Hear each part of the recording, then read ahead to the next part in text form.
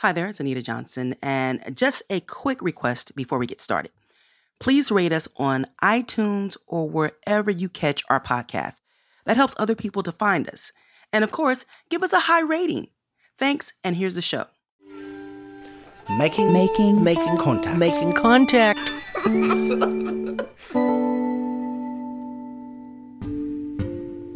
I'm Lucy Kang, and on today's Making Contact, Pandemic and Profit, we'll be marking the 3-year anniversary of the official start of the COVID-19 pandemic by looking at 2 alternative supply chains for masks during a time when they were extremely scarce. In early 2020, despite warning signs, the Trump administration failed to adequately prepare for the pandemic that would soon ripple out throughout the country.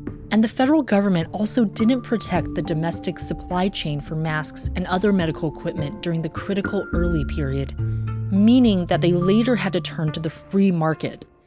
But this unfettered capitalism and greed set the stage for rampant profiteering and fraud built on shadowy supply chains that tragically hampered the race to save lives. In the end, we wasted a ton of money, a ton of time, and these folks who saw an opportunity, were able to just make millions and millions of dollars. The mutual aid organizations emerged from the vacuum created by the federal government's inaction. We'll focus on one called the Auntie Sewing Squad that was created on the values of care, community, and connection over profit. The squad built an alternative supply chain for masks that rejected capitalist exploitation and profiteering, and ultimately provided hundreds of thousands of homemade masks to the most vulnerable communities. So Native Americans on reservations, other communities of color, unhoused people, incarcerated people, these were all communities that were really hard hit. All that and more coming up. On today's show, we'll be speaking with award-winning ProPublica reporter David McSwain. He's a recipient of Harvard's Goldsmith Prize for investigative reporting, as well as the author of Pandemic, Inc., Chasing the Capitalists and Thieves Who Got Rich While We Got Sick. Pandemic, Inc. takes us through the shadowy world of companies, brokers, and scammers trying to profit off government contracts for masks and other medical supplies in that first early and critical year of the COVID-19 pandemic. Welcome to the show, David. Thanks for having me. So Pandemic, Inc. tells a very complex story with so many twists and turns. It might be helpful to remind listeners of the political landscape in early 2020 that would set the scene for the crisis to follow. Can you walk us through how decisions made by the Trump administration and the federal government paved the way for the profiteering, the fraud, and the desperation that would show up soon after? Sure. So in those early weeks of the pandemic, January, February, and into March 2020, the Trump administration's strategy was really to pretend it wasn't, a big deal. It was a very politically inconvenient pandemic for the Trump administration. And because they lagged in their response, other countries had better prepared in terms of getting things like personal protective equipment, masks, hand sanitizer and all of that. And when the administration finally decided to catch up, there was already this crisis of supplies and, and the supply chain falling apart. So the solution was really just to throw billions and billions of dollars out into the sea and hope that, agencies like the Veterans Administration and other federal agencies were able to get this equipment. And that created a huge opportunity for people who wanted to price gouge or sell faulty equipment or counterfeits or otherwise just lie and get, really big contracts. So I want to turn now to talk about some of the people that you met during your reporting. You profile many unscrupulous actors, many people driven by greed, and also many who even maybe saw themselves as heroes during this very desperate time. One of the story's main characters that you lead with is Robert Stewart Jr. What was his story? Yeah, so Robert Stewart Jr. was one of the first contractors I noticed, just sort of poring over the contracts that were being awarded. And, he had a small LLC in Virginia, but had never had a major federal contract. And Out of nowhere, it seemed, he got a $34.5 million deal with the Veterans Administration to supply N95s to, the largest hospital system in the country. So, there were questions there as to how he got the contract, how he had these masks. So I just decided to give him a call and ask him how he got his contract and how he managed to have 6 million N95s when no one else seemed to have them. And, he said to me, I'm hopping on a private jet in the morning to oversee the delivery to the VA. And I asked to tag along. And this was April 2020. So everything was shut down. And just sort of ended up on this bizarre journey where it turns out he had really defrauded the federal government and there were no masks. And, it gave me this entree into this underworld of brokers and scammers and counterfeiters and price gougers. And that really just became my life for about a year. Yeah. So as shocking as Stuart's story is, it's actually similar to many of the others that you would report on, namely contractors with very little experience who got these multi-million-dollar contracts with minimal oversight. And the people you profile come from all different business backgrounds. You have multiple used car salespeople, people from the cannabis industry, people selling juicing and sexual enhancement products. Many of them, were first-time government contractors with no experience in the field of medical supply chains and who were never able to successfully deliver usable medical products. Why was there such little oversight and vetting of contractors during this time? Well, it was sort of this perfect storm. The Trump administration sort of prided itself in ridding federal government of expertise. And that really matters in an emergency. So what ended up happening was pretty remarkable historically. Peter Navarro, Trump's trade advisor, really took government procurement into his own hands and started directing contracts all over the place. He was trying to respond after the Trump administration had really lagged behind. So the solution was to just really break the rules and ignore the safeguards we have to make sure the government gets a good deal and isn't being screwed over. So you see these huge contracts being awarded all over the place, willy-nilly, no due diligence, and just contract after contract that I looked into. It was clear that the federal government was just panic buying, and anybody with an LLC could get a major government contract. And, many of those folks wasted time and money and resources. And, we're coming into year 3 of the pandemic, and the federal government's going to be catching up to all of those swindlers probably for the next decade. So one of the most fascinating parts of your book for me was how through your research, you were essentially able to sketch out how shadowy broker chains operate when trying to procure masks and other supplies for lucrative government contracts. Can you walk us through how they work? Sure. Yeah, it truly was madness. So somebody like Robert Stewart could tell a government agency, hey, I'll get you masks. That person gets a contract without any due diligence. Now the world knows that the Veterans Administration was willing to pay $6 for an N95, which normally costs about $1. So that signaled to the market that the government's willing to pay 6 times the price. So that margin is pretty big. So then somebody like Robert Stewart Jr. would reach out to whoever his connections might be and say, hey, I've got this contract. Can you help me get masks? And so begins what was described to me as a broker chain. Someone says, I know a guy who knows a guy. And in this network, people would share what they called proof of life videos, where somebody is standing next to a lot of masks, labeled 3M. Maybe they're holding a newspaper to show that it's, a timestamp.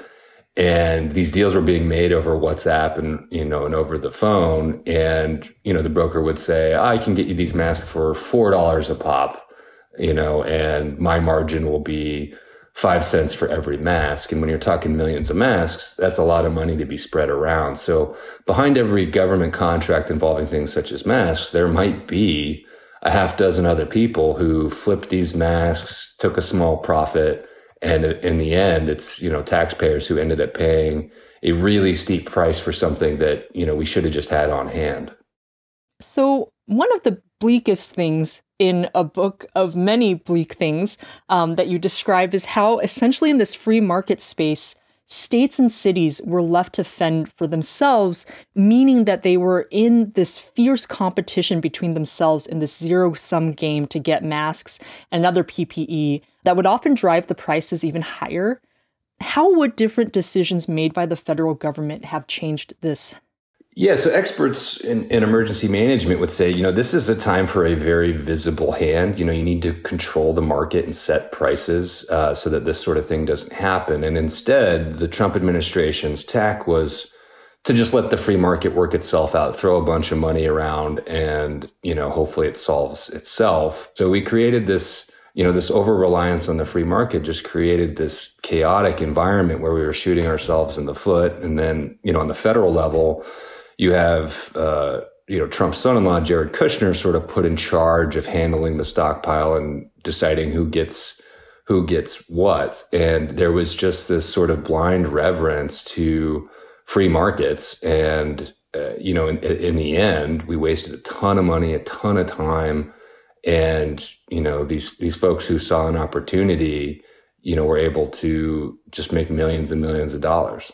So many of the people you talk to who were trying to profit off these government contracts simultaneously describe themselves as wanting to help too. And I wonder, zooming out into a broader view, I wonder if you thought at all about whether there's something unique here in the way that free market capitalism is, at least in this country, posed as the solution to crises that, itself in many ways creates. Yeah. Well, I discussed this a little bit in the book. Getting rich off of a crisis is really an American tradition. You can look back at, the so-called, Spanish flu, and we saw a lot of the same things happening.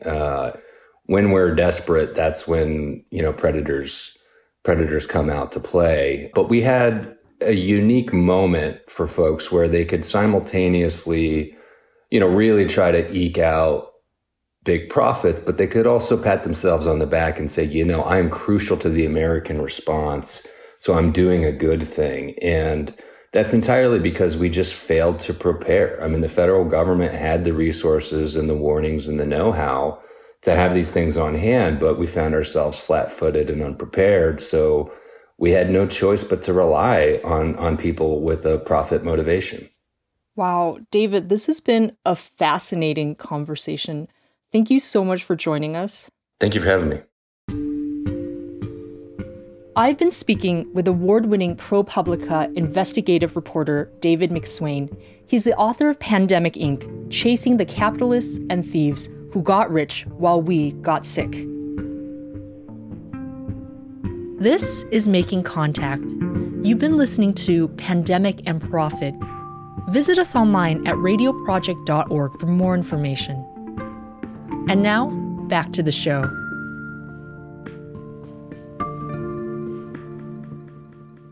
Now, turning to the second part of today's show, we'll look at how one mutual aid organization responded to the need for masks in their communities. In stark contrast to the broker chains we heard about earlier, the Auntie Sewing Squad built another supply chain for homemade masks that rejected capitalist profiteering and prioritized people and care. Dr. Maylin Hong is a scholar of refugee storytelling, Asian American literature, and critical race and ethnic studies. She's an assistant professor of literature at UC Merced and a co-author and co-editor of the Auntie Sewing Squad Guide to Mask Making, Radical Care, and Racial Justice. The book chronicles the work of a mutual aid network of mostly women and non-binary people of color that sewed and distributed hundreds of thousands of masks during the height of the COVID-19 pandemic. She's also a member of that same squad. Welcome to the show, Maylin. Hi, Lucy. I'm glad to be here. Thanks so much for having me. So first off, can you describe the Auntie Sewing Squad? How did it start and how did you get involved? Absolutely. So back in March of 2020, when we were starting to learn about the COVID-19 virus, there was some talk, if you can remember, about masks possibly being a helpful public health tool. I think the government was a little bit resistant to that idea at first. But there were folks in the country who were already starting to make masks. And one of these folks was Christina Wong, who is a performance artist who's based in Koreatown in Los Angeles. And she actually got on Facebook and put out a message saying, hey, if I know any essential workers, healthcare workers who need masks, I have my Hello Kitty sewing machine. I can make you a mask. And then predictably, she was completely overwhelmed with requests.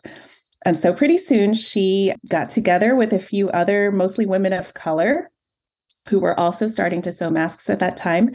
And they became the Auntie Sewing Squad, which organized on Facebook.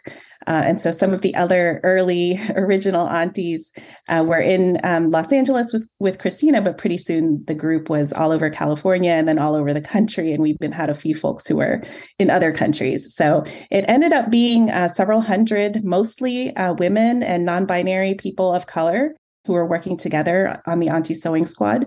So it sort of grew from there, and it became this amazing community of people who were organizing to provide masks, not just to essential workers, but pretty soon we pivoted to providing masks to very vulnerable populations. So Native Americans on reservations, other communities of color, unhoused people, incarcerated people. These were all communities that were really hard hit by the pandemic and that weren't receiving the kind of attention that some other groups were getting. And so throughout the height of the pandemic, during the entire time that cloth masks were being recommended, the Auntie Sewing Squad was sewing and sending out masks. And I think we eventually donated about 350,000 masks.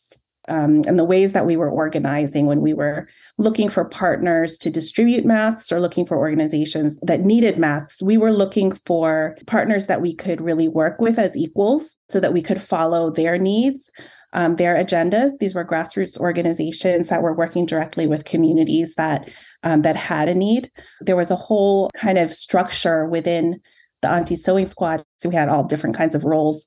I was a sewing auntie. And so there were aunties who were called super aunties who cultivated relationships with other grassroots organizations, including contacts that were on Native American reservations, in the prisons, in communities that didn't necessarily have access to the kinds of like fundraising and activity, sort of awareness raising that some groups might. And so we were working really closely with these organizations to make sure that we gave them what they needed, what they asked for. And it wasn't about us kind of saying, oh, we think that you need this. So mutual aid is really about trying to be in it together with, other people who are in need. And oftentimes that need comes out of structural inequality.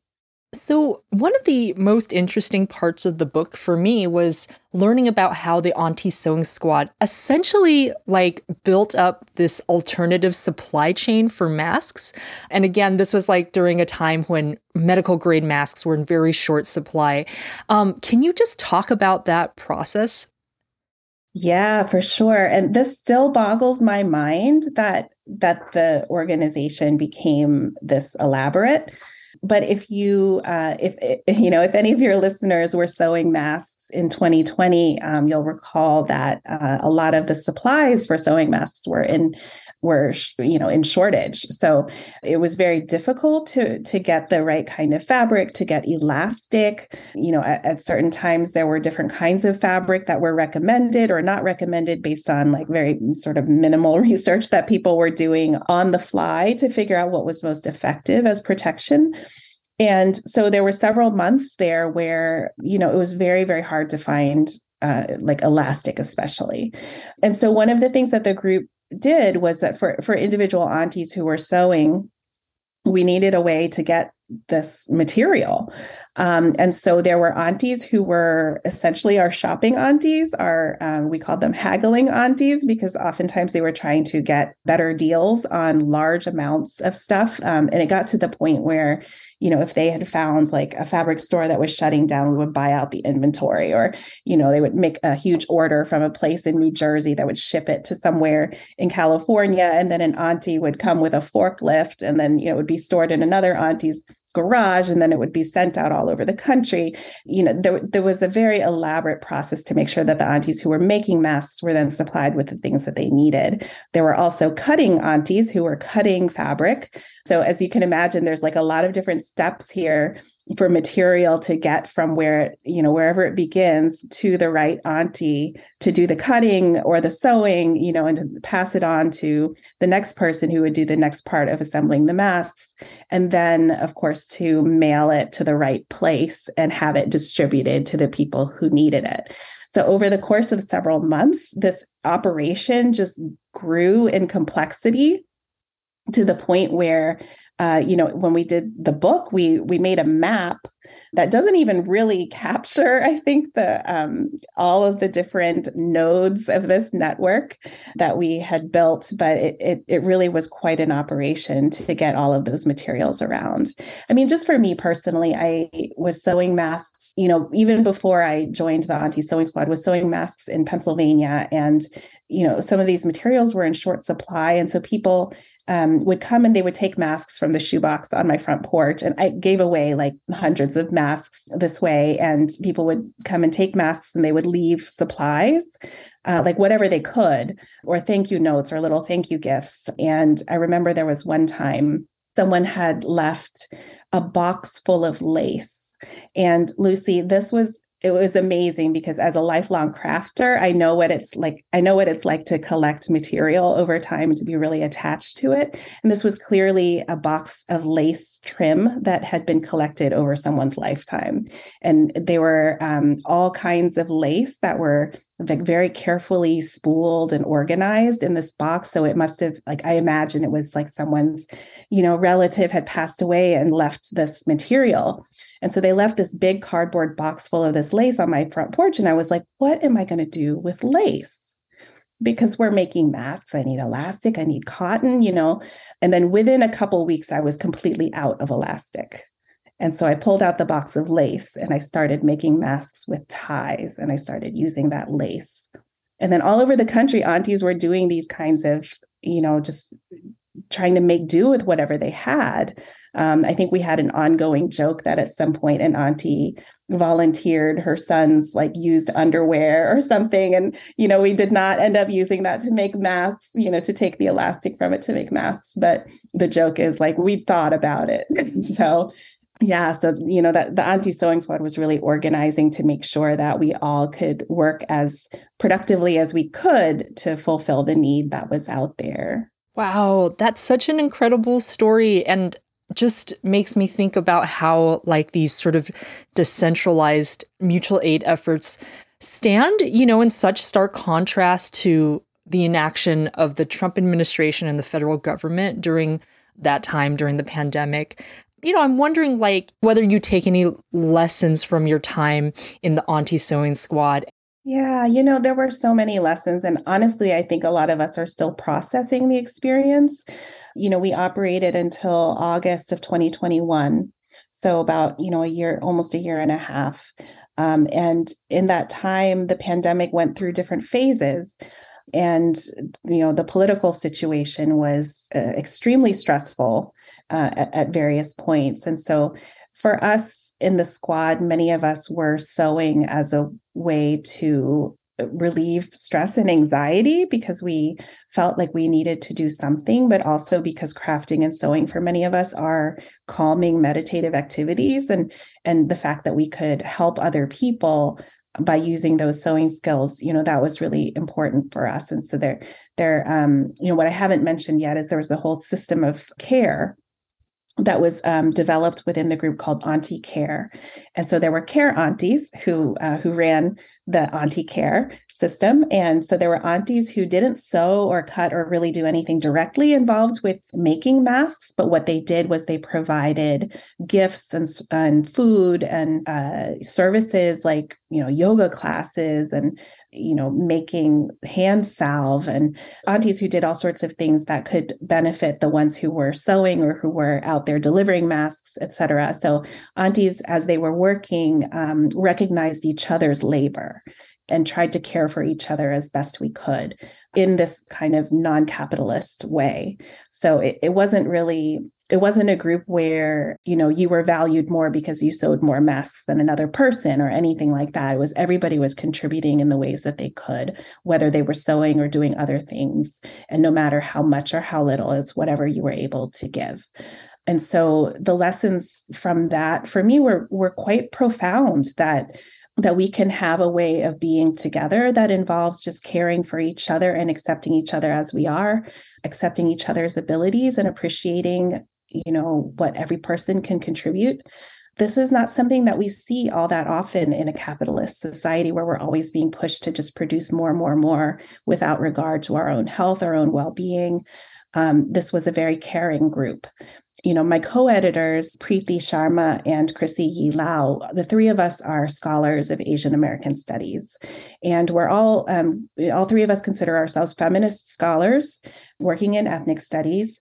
And when we saw the kinds of sociality that were developing within this group, including this system of care, we felt that it was really important to tell this story. Because in the midst of this pandemic, where a government that, just flagrantly didn't care, and not only didn't care, but really contributed to the illnesses and the deaths of thousands, hundreds of thousands, possibly, millions of people, just by their inaction, their commitment to ignorance and racism. In the midst of all of that, we were able to build a community very quickly that had values that ran counter to that. And that enabled us to get through a very difficult time. So, I think personally also, for me, I learned to sew from my parents, from my mother, who, is a Vietnamese refugee. My family came to the United States when I was a baby, and we came as refugees. We were boat people. And I learned to sew and knit and crochet from my mother when I was very young. And I write about this in the book that, I don't actually remember learning to sew. It's just always been in my body. Like I turn on the sewing machine and my fingers know what to do. And this is a kind of knowledge that I had always viewed as being separate from my life as a scholar. This is a hobby, right? Sewing is my hobby. It's a thing I do on the side. I do for fun. But it's not attached to what I do as a scholar. And I'm a scholar of refugee storytelling and critical refugee studies. And I think one of the things I learned personally that was extremely meaningful for me was that the knowledge I was using to contribute to a life-saving project was refugee knowledge. And this is knowledge that, my parents, who didn't have the chance to be educated, to go to college, they didn't have the opportunities that I had. They gave me this life-saving knowledge.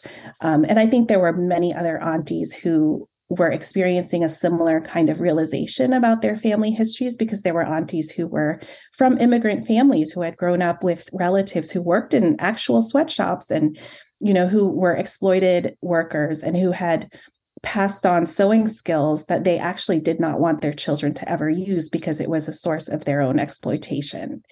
And we were able to reclaim that knowledge. And so that, for me, that was a really important part of the story as well.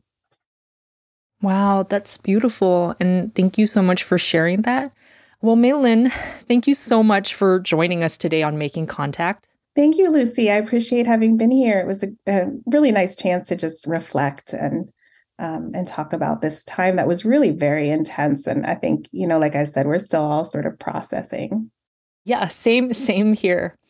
We've been speaking with Dr. Mei Lin Hung. She is a scholar of refugee storytelling, Asian American literature, and critical race and ethnic studies, and an assistant professor of literature at UC Merced. She's also a co-editor and co-author of the Auntie Sewing Squad Guide to Mask Making, Radical Care, and Racial Justice. You've been listening to Pandemic and Profit on Making Contact. And that does it for today's show. I'm Lucy Kang. Thanks for listening to Making Contact.